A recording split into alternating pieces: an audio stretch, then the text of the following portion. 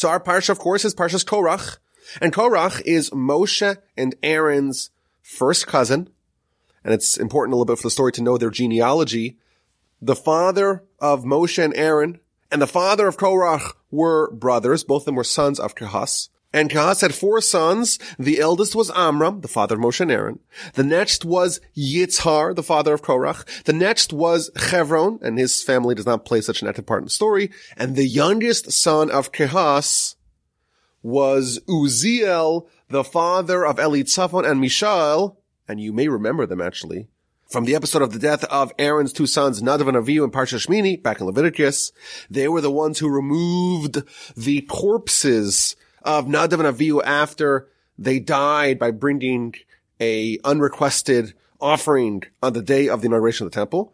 And Elitzaphan, again, the son of Uziel, the son of Kehas, so the first cousin of a lot of the important players of our Parsha, of Moshe and Aaron and Korach, he plays an important role in the story because back in the beginning of Numbers, chapter 3, verse 30, this Elitzaphan was made the head, the Nasi, the president, if you will, of the Kehas family. So that's some of the genealogy of the background of our story. And of course, our story is based upon Korach's complaint, Korach's grievance, and Korach's revolt and rebellion that he launched against his first cousins, against Moshe and against Aaron. And he says, well, why are you guys so special? Why are you two better than us? The whole nation is holy. Everyone heard God at Sinai. And you two took more greatness than you deserved. And specifically, what Korach was aiming at, what he was gunning for, was that he wanted to be the Kohen Gadol, the high priest, instead of, or perhaps in tandem with, Aaron. And they schedule a standoff. There is an incense-a-thon. That's a word that I invented. 250 men plus Aaron to see who God chooses. And of course, we know the story. It doesn't end up well for Korach and his co-conspirators. Some are swallowed up in a sinkhole. Some are burned in a fire. And when the people complain, a plague wipes out 14,000+ until Aaron intervenes and stops the plague with incense. That is the short version of the Korach rebellion as told in our Parsha. Let's study this story a bit deeper. Why did Korach launch his revolt, his rebellion, his mutiny against Moshe and against Aaron? What prompted his displeasure that culminated in this rebellion and the events that ensued? So Rashi, on the first verse of our Parsha, reveals to us that Korach's complaint was rooted in something that's not even mentioned in the text of Scripture in our Parsha. Rashi tells us, why did Korach see fit to make a revolt against Moshe? He was envious at the appointment of his younger cousin Elitzaphan ben Uziel, whom Moshe appointed as the president or the prince of the family of Kehas, of that Levite family, as per the instruction of God. So like I mentioned earlier, there's 4 brothers, the sons of Kehas. The oldest brother is Amram, the father of Moshe and Aaron. The next brother is Yitzhar, the father of Korach. And the youngest brother is Uziel. And his son is Elitzaphan. And Elitzaphan is appointed to be the head of this particular Levite family. And Korach thought that that job, to be the president of the Kehas family, belonged to him and not to his younger cousin Elitzaphan. And he said, wait a minute. Our fathers, Moshe, your father, Aaron, your father, my father, there's 4 brothers. The sons of Kehas, he had 4 sons. And Amram, which is the oldest son, he's the firstborn, so you'd imagine that the choicest appointments would go to his side of the family. And you know what? He had 2 sons, Moshe and Aaron. One became king and one became the high priest. But there's another promotion available to be the prince of the tribe, or not the tribe, the family of Kehas. And who is next in line in the pecking order? well, shouldn't it be the son of the next boy in this family, i.e. the son of Yitzhar?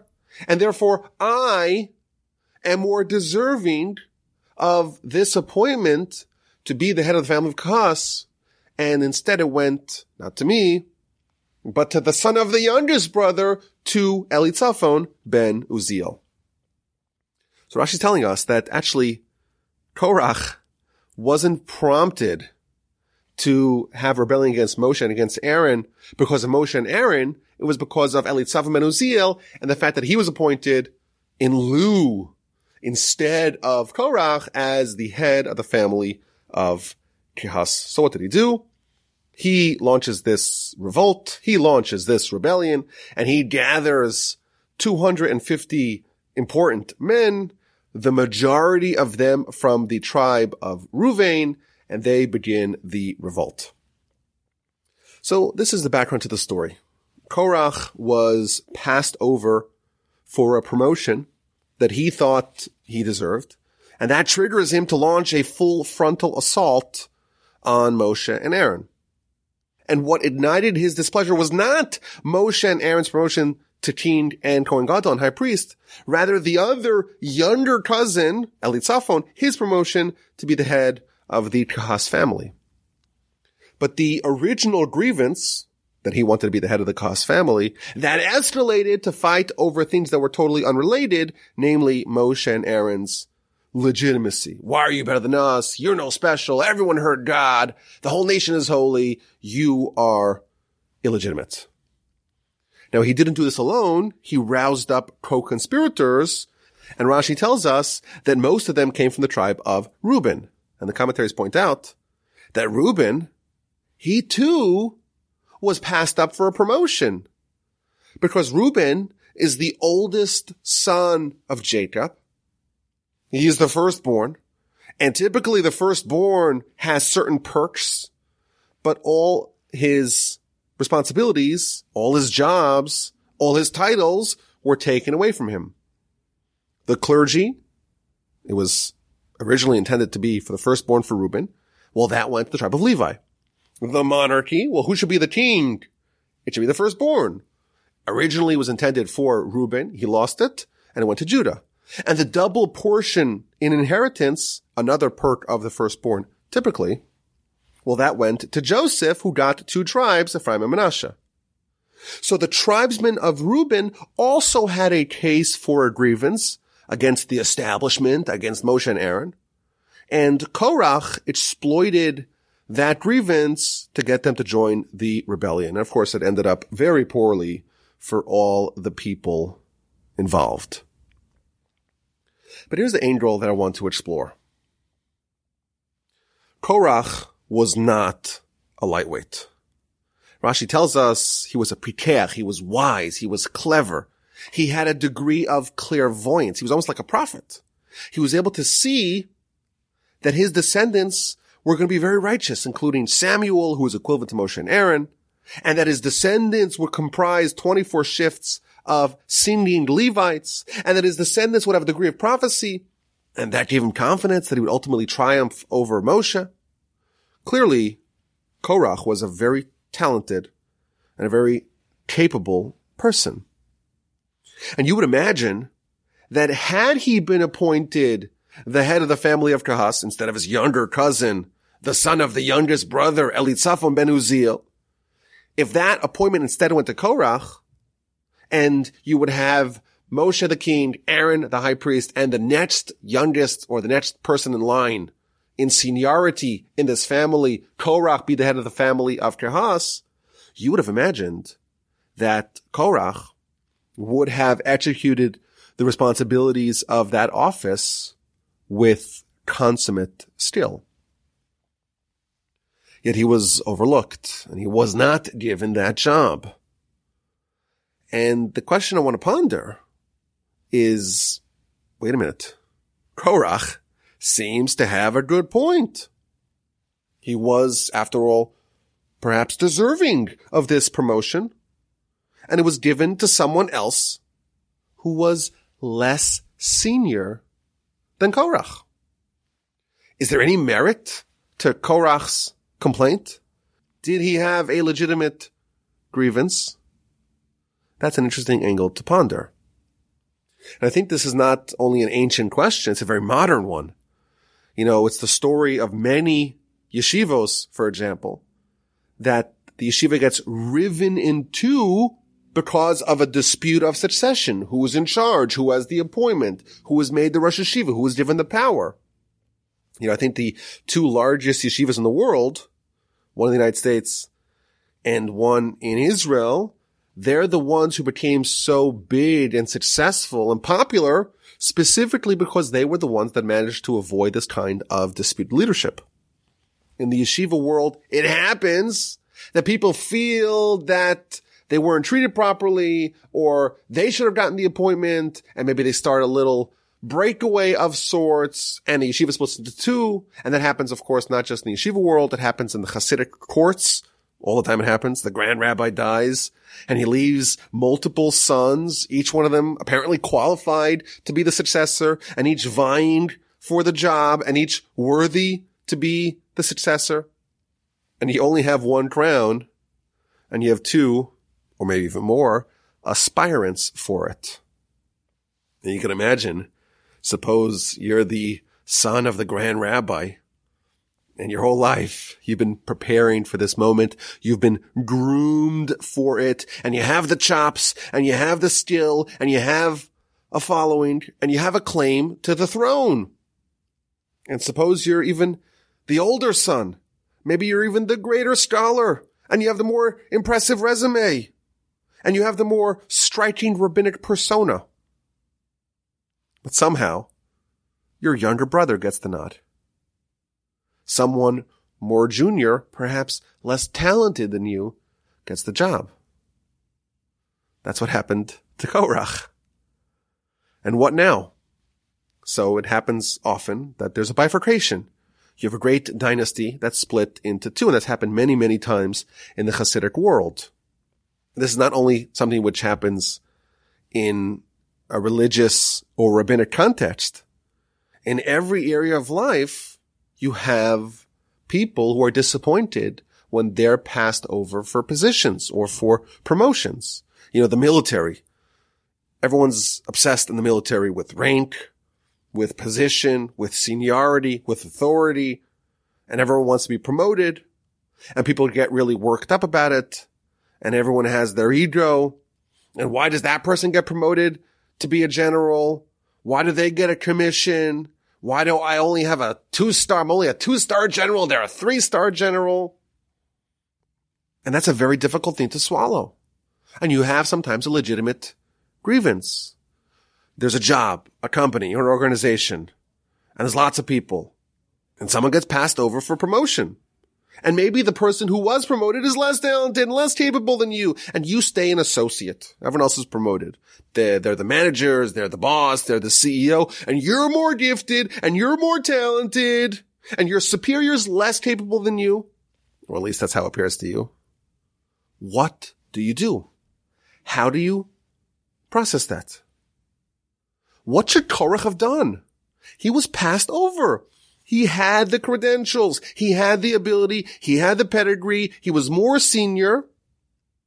And yet, there was a job to be had.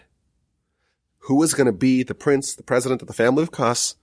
And that title, and that job, and that rank, and that promotion went to someone more junior than him. And of course, Korach did not take this calmly. It caused him envy and bitterness, and he mounted a revolt. How should Korach have processed it?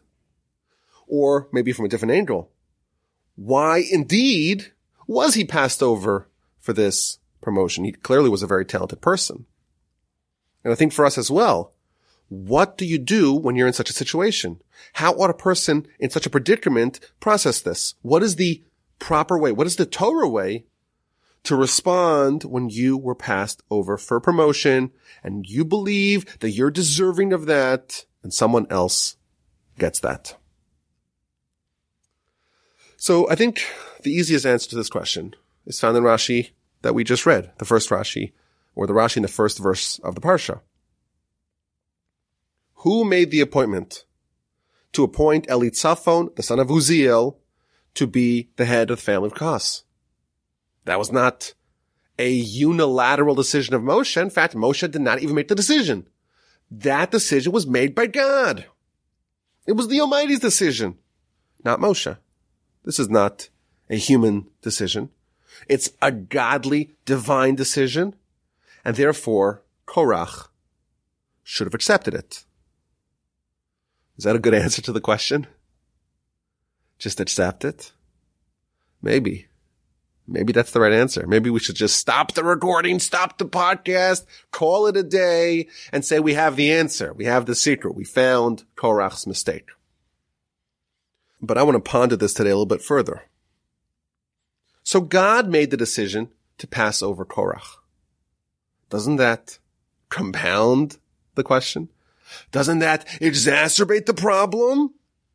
If Korach was eminently qualified, as we are, I think, fairly assuming, why would God appoint his younger, more junior cousin, Elitzaphan ben Uziel, to the role of the prince of the family of Kohath?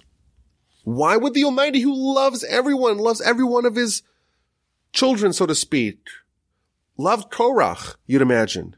Why did he do it to him? Why didn't Korach get the nod? So here's what I want to suggest. Tell me if you buy it. We believe that every single person is put here with a mission to accomplish. In fact, there's a striking Rambam. I'm sure we've mentioned it in the past. If we haven't, we got to mention it pretty often.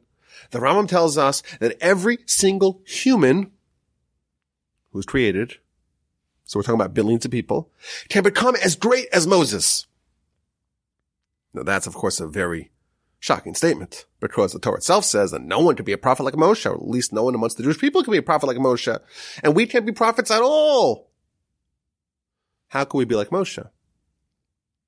So the answer, of course, is that on an absolute scale, we cannot become prophets, and certainly not a prophet of the caliber of Moshe. But that doesn't mean that we cannot, on a relative scale, become as great as Moshe. Moshe was the greatest man that ever lived. He unlocked 100% of his gargantuan ability and maximized his potential. If I unlock 100% of my comparatively tiny potential, but I do 100%, on a relative scale, I am as great as Moshe. Moshe maximized his opportunities, and I maximize my opportunities. But here's the thing. Everyone is different. Everyone is unique. And everyone has a different path to achieve their potential, to unlock their greatness. But feeble and mortal man does not know, and really cannot know, what situation is ideal for them, what buttons they need to press to be able to become complete, to achieve their mission, to achieve their perfection. So everyone is unique, everyone's different, and everyone has a different path to their perfection, and you don't come into life with a neat, handy manual to know exactly what to do. So how do you discover what path you need to take?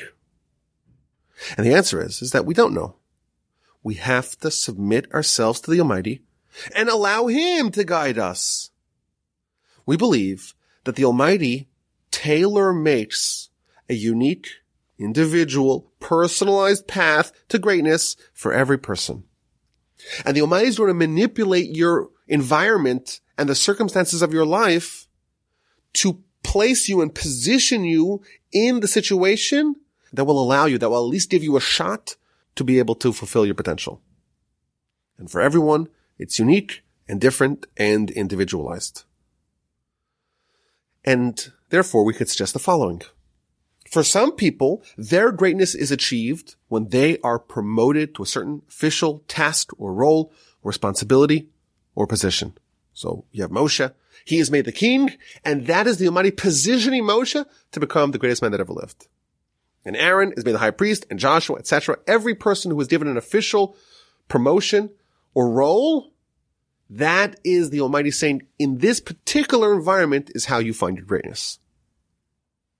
But some people, their path to greatness is precisely orchestrated by them not getting a promotion. So here's the suggestion. Korach was loved by the Almighty. The Almighty loves everyone. And the Almighty wanted Korach to flourish and become great and to achieve his individual perfection tailor-made for Korach. And the way the Almighty orchestrated that is that he passed over Korach for this promotion. And Korach would have achieved his greatness and perfection by sitting on the sidelines and submitting himself to others that were perhaps less talented and less, quote unquote, deserving than him. And he was older than them and he was more senior than them, and seeing someone else shine and getting all the plaudits and all the accolades and perhaps absorbing a little bit of pain that comes with that and swallowing your pride and biting your lip. That's what you, Korach, need to do to unlock your greatness. For some, greatness is accomplished via commission. For others, greatness is accomplished via omission. Korach indeed had a grievance. He was passed over for a promotion that he thought, and we, I think, would think the same, that he rightfully deserved. But that was orchestrated by God. The Almighty designed that to create the optimal circumstances in which Korach could have unlocked his true full potential. Maybe we could even speculate, what determines if someone's path to greatness includes a promotion, a position, a title, a rank, authority, power, or not. So perhaps we can suggest that if you really want it, if you crave and lust for power, in all likelihood, your path to greatness is you being forced to sit on the sideline. And, Moshe, the paradigmatic leader of all, remember back in Exodus, Moshe spends 7 days vigorously objecting to become a leader. Moshe fought tooth and nail to avoid a leadership role. He didn't want the promotion. And his path to greatness was to overcome that and to accept the mantle of leadership. And Aaron the same way. There's an amazing Ramban in the beginning of our Parsha, verse 4. It says that when Korach launched the revolt, Moshe fell on his face. The Ramban points out that Aaron did not fall on his face because he thought that Korach had a point. He thought that Korach indeed would make a better high priest than him. Crazy thing. Aaron is the high priest and he's like, you know what? Korach actually has a good point. I think he would be a better person to fulfill this role. And the Ramban actually says a beautiful line. The only reason why Aaron maintained the position of high priest was him following the decree of God. So you have Moshe and Aaron.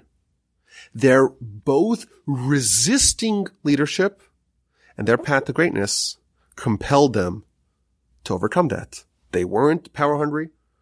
They were humble, and their mission was to become a leader and to take an official leadership position amongst their brethren. That's what they needed to do to become great. Korach was the opposite. He craved power. He lusted for a promotion. For him, it would be more difficult to withhold from the promotion, to yield to someone else, and not surprisingly, the unique, individual, tailored, personalized path for Korach demanded that he not get that promotion. And that would be a great blessing for him. That would be the Almighty positioning him to achieving his max. Korach thought that getting the job, he thought he deserved it. That would be his ticket to achieving his perfection. But the Almighty had a very different idea. And he designed a path for him where Korach would not get the nod. And that would be the way that he would fulfill his mission. This is, I think, a novel idea. It makes sense, but it's surprising because we think of a promotion as a good thing.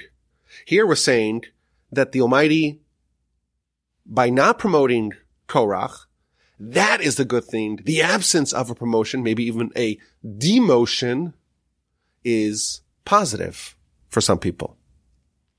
And you may say, hey, Wolby, I don't buy that. A promotion's always good. You may say that.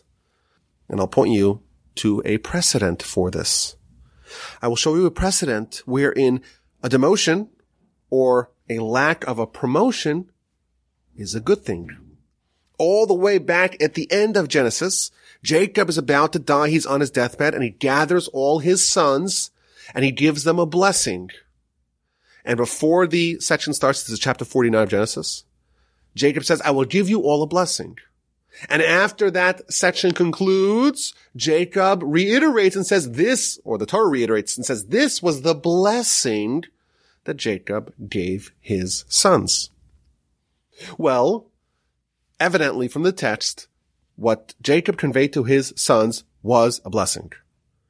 And you look at what he told Reuben, and it says, you, Reuben, you are impetuous like water, and you would have been king, and you would have been the firstborn, and you would have been a priest, but I'm taking it away from you. Congratulations. I hope you enjoy your blessing.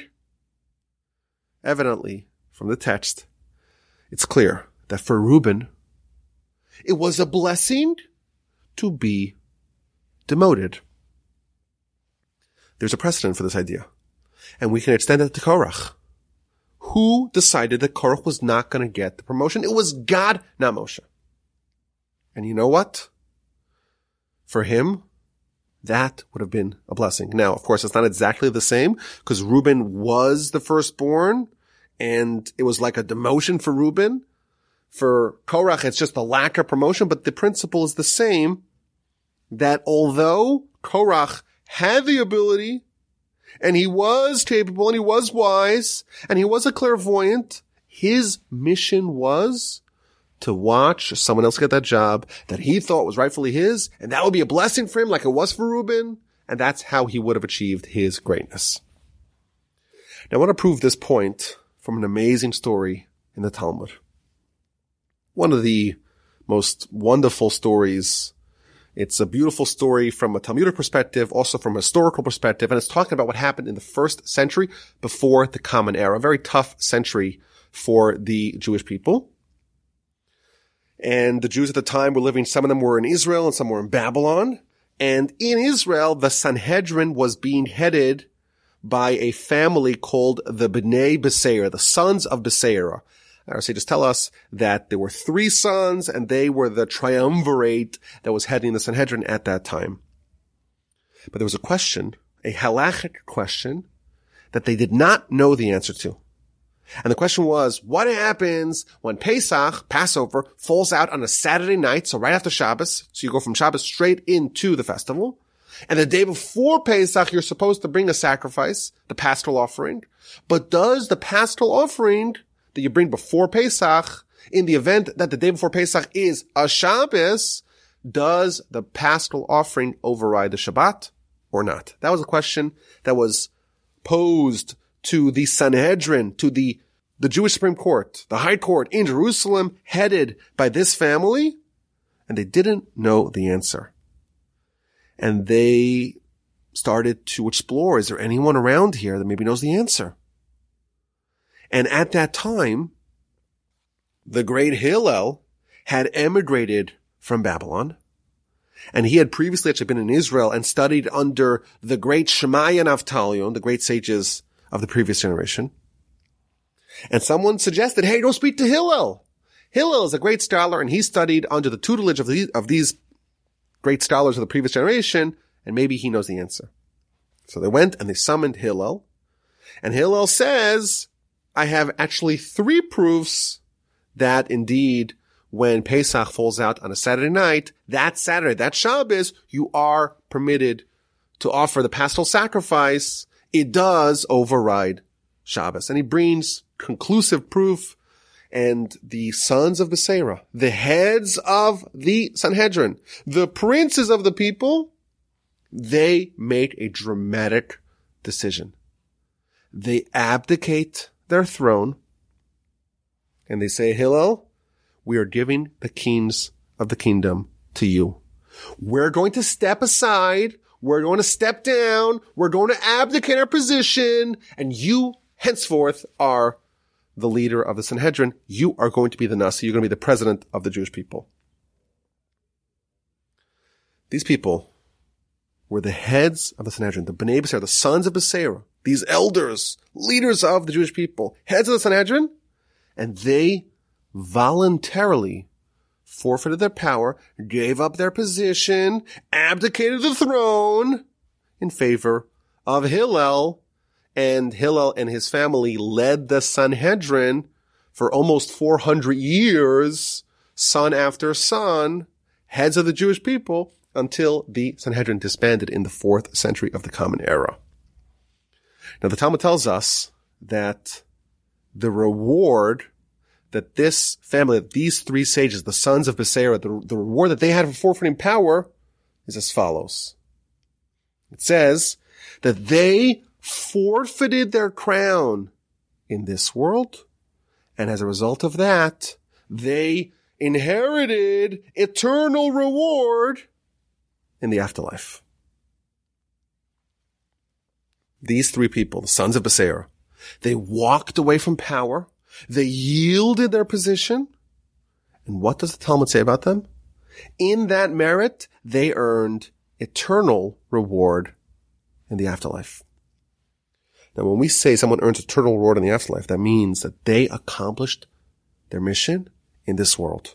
And therefore, because they checked off, so to speak, what they needed to do in this world, they could cash in, so to speak, in the afterlife. They've accomplished their mission here, and now they can move on to the next world of reward, of compensation for fulfilling your mission. So, again, the Talmud makes it clear that the reason why they accomplished their mission is because they forfeited their power, meaning that their mission was to forfeit their power. The same mission that Reuben was given, the same blessing that Reuben was given, and the same test, so to speak, that was presented for Korach, or similar, because again, Korach didn't forfeit it, but he didn't accept the lack of promotion. Now, what's implied from this Talmud, what would have happened had the Bnei Beseira, had this family that was ruling the Sanhedrin, had they not forfeited the power, had they not given the keys to Hillel? Well, implied from this Talmud is that they would have not unlocked their potential and achieved their greatness, if not for this. Like Korach, their path demanded that they give up on something. Unlike Korach, they were up to the task and they earned eternal reward, whereas Korach failed this lesson and he earned eternal ignominy. Now, I think that we could also prove that of these 2 paths of the greatness via commission, via a promotion, via a position, versus the other path, the path that Korach was supposed to go on, the greatness via omission, of these 2 paths, forfeiting power is actually much harder. Meaning, perhaps we can even say, this sounds crazy, but maybe we can even say that the task given to Korach, step aside and allow your younger cousin to rule, that may have been a greater task, a more difficult path than the one given to Moshe and Aaron, which was not to step aside, but to step up. I'll give you an example. Back to the story of the Bnei Beseira. We have this family. They're the rulers. They're the Nisim. They're the presidents. They're the head of the Sanhedrin. They're the leaders. They walk away and they give the keys to Hillel. And Hillel's son is Shimon, and he is his successor. And his son Shimon is Gamliel, and his son is Shimon, and his son's Gamliel. And his son is Shimon, and his son is Rabbi Judah the Prince. And that continued on, of course, for many generations, even after Rabbi Judah the Prince. So 6 generations after Hillel, Hillel's descendant, Rabbi Judah the Prince, lauded and extolled the Bnei Beseira, the Beseira family that forfeited the crown to his antecedent Hillel, and he spoke about them reverentially. Talmud says that Rabbi Judah the Prince, who again was the prince, successor to Hillel 6 generations later, he said about himself the following: I could do anything. I'm up to any task. But there's one thing I can't do. There's one thing that's just beyond me. I don't have the strength of character to do what the Bnei B'Sera did by forfeiting the throne to Hillel, my ancestor. Nevertheless, says Rabbi Judah the Prince, if Rav Huna, who was the head of the Jews in Babylon, Rabbi Judah the Prince was in Israel, in the land of Israel.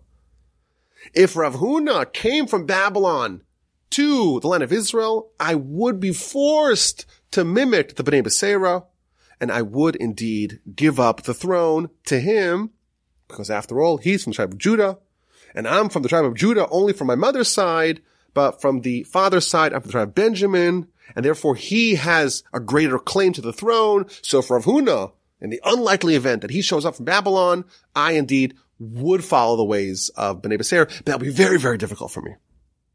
And one time, concludes the Talmud, his nephew walks in and says, guess who's here? Rav Huna's here. Rav Huna's outside. And right away, Rabbi Judah the Prince's face started turning colors. He's like, oh no, what's going to be? I promised I'm going to give up my throne to him. But his nephew told him, no, he's outside. But he is deceased. And they're bringing him to bury him, to inter him in the Holy Land. So Rabbi Judah the Prince, the official head of the Jews, he has a greater position than any one of his countrymen, any one of his co-religionists. His path, of course, was to become the great leader, the official leader of the people. And he testified about himself that he would not be able to pull off what the Bnei B'Sera did. And of course, as I mentioned earlier, what they did was slightly different from what Korach was asked to do. They abdicated a position they already had, and he was asked only to forego a position that he thought he deserved, but the thrust of it is the same. It's not easy to do what Korach was asked to do. It requires immense strength of character to swallow your shame and accept that you were passed over for a job. But it was specifically because Korach was such a gifted person and such a great man that he was given such a tall order. Now, because it's already, 39 minutes or so into the podcast, I'll tell you a story. Most of you already tuned out already. Most people said, oh, Wolby is droning. He is bloviating. He is talking nonstop. They already turned off or they fell asleep. So whoever's here, I'll tell you a story. My grandfather, blessed memory, Rabbi Shlomo Wolby, who I've talked about a lot, of course. In 1948, he founded a yeshiva in a city called Be'er Yaakov, outside of Tel Aviv, or a suburb of Tel Aviv, in Israel. And he founded this institution in a time where it was incredibly difficult to open a yeshiva.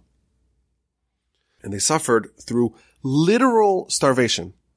That's how bad things were. And multiple times he almost closed it because they had no food to feed the students or even the faculty members. But he persevered and he built a magnificent yeshiva, one of the greatest yeshivos of its kind, of its time. 6 months after he opened the yeshiva, he brought in a partner who's going to be the fellow head of the yeshiva. And like we know, the great yeshivos, they have two heads. There's what's called the Rosh Yeshiva and the Mashgiach, the kind of the spiritual dean and the head of the yeshiva. That's the way most yeshivos, that's the kind of the leadership structure. And this yeshiva spawned many great students. It was considered to be one of the premier yeshivas of its time. And this is my grandfather's life's work. But for reasons that he refused to talk about, he always struggled working in tandem with his partner. And in 1983, he unilaterally and voluntarily walked away from the empire that he built, left the yeshiva, gave the keys over to his partner, and said, I don't want to fight. I don't want to have disagreements. I'm leaving. And he refused to ever open his mouth to say why he made that decision. He swallowed it, refused to allow anyone to know what happened.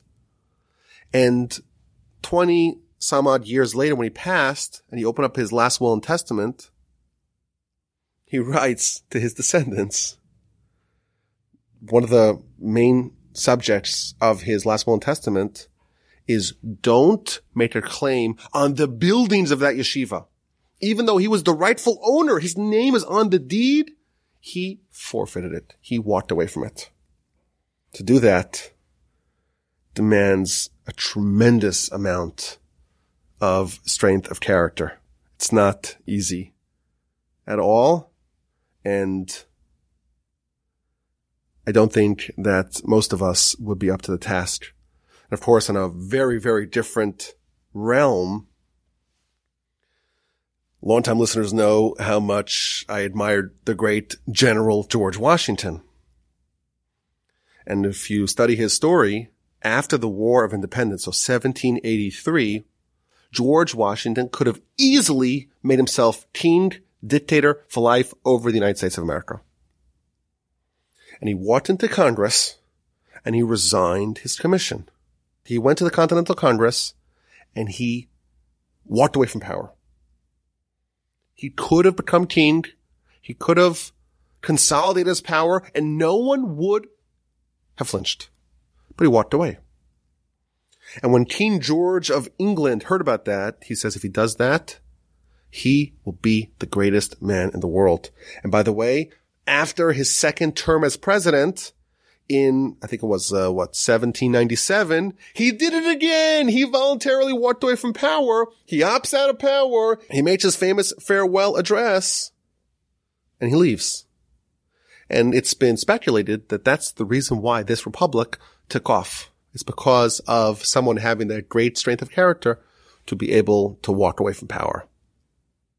It's not easy at all. Of course, the cynic would say, well, George Washington didn't have any kids. If he had kids, who knows? Maybe this republic would not be what it is or became. That is an argument for the scholars. Korach, indeed, was a great man. He had a grievance that in our eyes seems to be very legitimate. He was passed over for a promotion to someone who was perhaps less deserving than him. But he made a mistake. His critical mistake was not learning this lesson. This is orchestrated by God. This path specifically is the one that you are destined to take to achieve your maximum. Unfortunately, he failed the test. It wasn't an easy test. It's maybe the hardest thing to do to walk away from power, or at least to accept that you were passed over for power. He failed the test, and he suffered the concomitant consequences. I think this is a very, very valuable lesson for us. When you feel underappreciated, perhaps by your boss, overlooked, passed over like Korach, hey, this is a job, this is a promotion I should be having. Why must I be subordinate to this person who's dumber than me, who makes terrible decisions?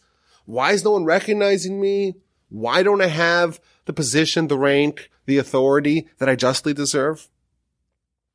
We ought to remember that it's quite possible that our particular path to greatness hinges on us specifically not having this promotion. And yes, it's a bitter pill to swallow. Reuben, I'm sure you're happy. Aren't you delighted that you lost your priesthood, the firstborn rights of the monarchy? What an amazing blessing. Can you imagine afterwards the brothers are like, oh my God, what did he bless you with? Oh, Judah, you were blessed to be this king and power and all that. Reuben, what's your blessing? Well, my blessing is that, I lost this and I lost that and I'm no longer be that. What a great blessing. Good for you. Great job. Reuben, aren't you happy? Aren't you delighted? To actually accept that and to see that as a blessing is very, very hard. And only the greats are able to achieve it. And indeed, we have examples of people that did it. We have the Bnei Beseira that Rabbi Judah the Prince testifies about himself. He couldn't do it. It's a very difficult thing, but what they do, they forfeit the crown of this world, and through that they achieved their mission, and they were able to earn eternal merit, because now you've accomplished your mission, and now it's time for you to move on to the next world. This task is specifically given to the more capable and to the more gifted among us. Korach was destined to be like that, but unfortunately, he failed that test. Okay, let's get to this week's A and Q answers and questions. And I'm really, really excited about this question. After the Korach debacle, there was another reverberation. The people complained. This is chapter 17, verse 11. And a plague began. And then Moshe tells Aaron, grab the shovel and put in it fire and bring ketoras and bring incense because the plague has started. So Aaron indeed does as instructed. He grabs the shovel and he runs amidst the congregation. The plague had begun and he starts offering the ketoras and he stands between the living and the dead. And indeed, the plague stopped, but not before there were 14,700 casualties in this plague. Now, why did Moshe tell Aaron to bring incense? So Rashi quotes the Talmud, and we might have mentioned this in the past, that when Moses was in heaven to get the Torah, he had this scuffle with the angels, and ultimately he won them over, and each one of the angels gave Moshe a gift. And the angel of death gave Moshe the following bit of information, the following secret. And that is that when there's a plague, the way to stop the plague, the antidote to a plague is ketoras, is incense.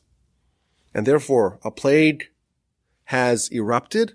The angel of death is romping through the people. Moshe remembers that. He tells Aaron, okay, grab the ketoras, grab the incense, and go stop this plague. And indeed, it worked. And there's an amazing dialogue in Rashi, how the angel of death says to Aaron, get out of my way. I need to go finish this plague. That's what the mighty wants. And Aaron says, no, I'm sorry. I'm here by Moshe. Moshe wants me to stop you, and I have the ketoras, and you can't go. And he's like, well, God sent me. And he says, well, Moshe sent me, and Moshe would never send me if it was against the will of God. And eventually they went in front of God and Moshe, and indeed, Aaron and the ketoras and the incense triumphs over the angel of death and his plague.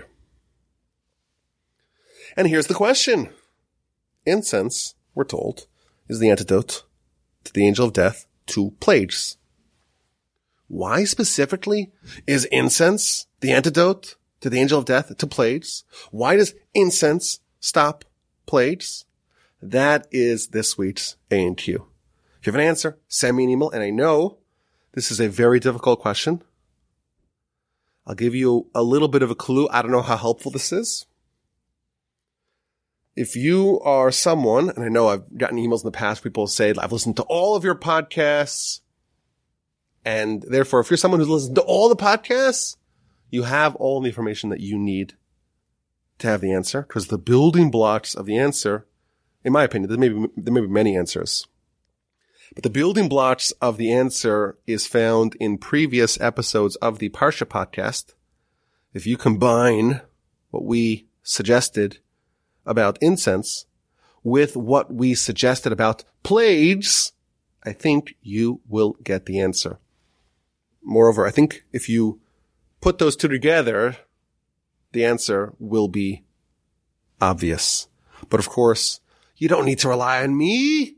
You can rely on yourself. Come up with your own answer and send it to me in an email to rabbiwolbe@gmail.com. RABBIWOLBE@gmail.com. Okay, last week we asked a question as to whether or not being two-faced is a good thing or a bad thing. Caleb is praised for being two-faced, one in the heart and one in the mouth, whereas Joseph's brothers are being praised for the opposite, for not being for not being one in the mouth and one in the heart. So I really like this question, and I think there are a lot of ways to approach it.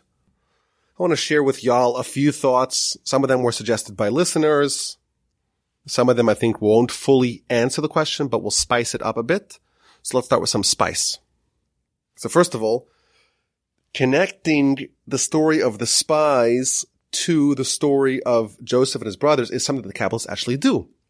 The Kabbalists tell us that the 10 spies that went rogue were the reincarnations of the 10 brothers who sold Joseph. You have groups of 12, where 10 of them do something that's inappropriate, that's incorrect, that's wrong, and that appears twice in the Torah. It's not a coincidence. Tell us the Kabbalists, because actually these are the same people in different manifestations. These are the reincarnations of those 10 people, meaning that these stories are interrelated. In fact, when Joseph is installed as viceroy of Egypt and the brothers come before him, he labels them as spies. You are miraglim, spies. And in fact, in our Parsha, or last week's Parsha, Parsha Shlach, it talks about the spies, but they're actually not labeled as spies. The only time the Torah uses the term spies is vis-a-vis Joseph's 10 brothers. Moreover, Caleb, as we mentioned last week, was the father of Hur. And Hur, when the mob threatened to make the golden calf, Hur did not mask his true beliefs, did not separate between his heart and his mouth, and he died as a result of that. And the Kabbalists point out that in our section, we talks about Caleb, who had a different spirit. The word for spirit is ruach, a resh, a vav, and then a ches, which is the exact same letters as the word Hur. The only difference is that they're flipped the other way around. Hur is ches vav resh, and ruach is resh vav ches. And Caleb has the opposite of Hur, almost as if Caleb learned from Hur's mistake and did the opposite by being two-faced. Perhaps even implying that Caleb did what Hur should have done in his situation. But there are some answers, I think, that are legitimate. Now that we have some spice, let's give a little bit substance. And I think a basic answer is that being two-faced can be manifested in different scenarios. To be two-faced in an expedient fashion is a problem. And the brothers are praised for not being like that. Caleb was not being two-faced for expedient or selfish reasons, but rather to fight back against the mob who wanted to condemn the entire people, and being two-faced in that situation is actually great. Using deception to save the nation is actually laudable.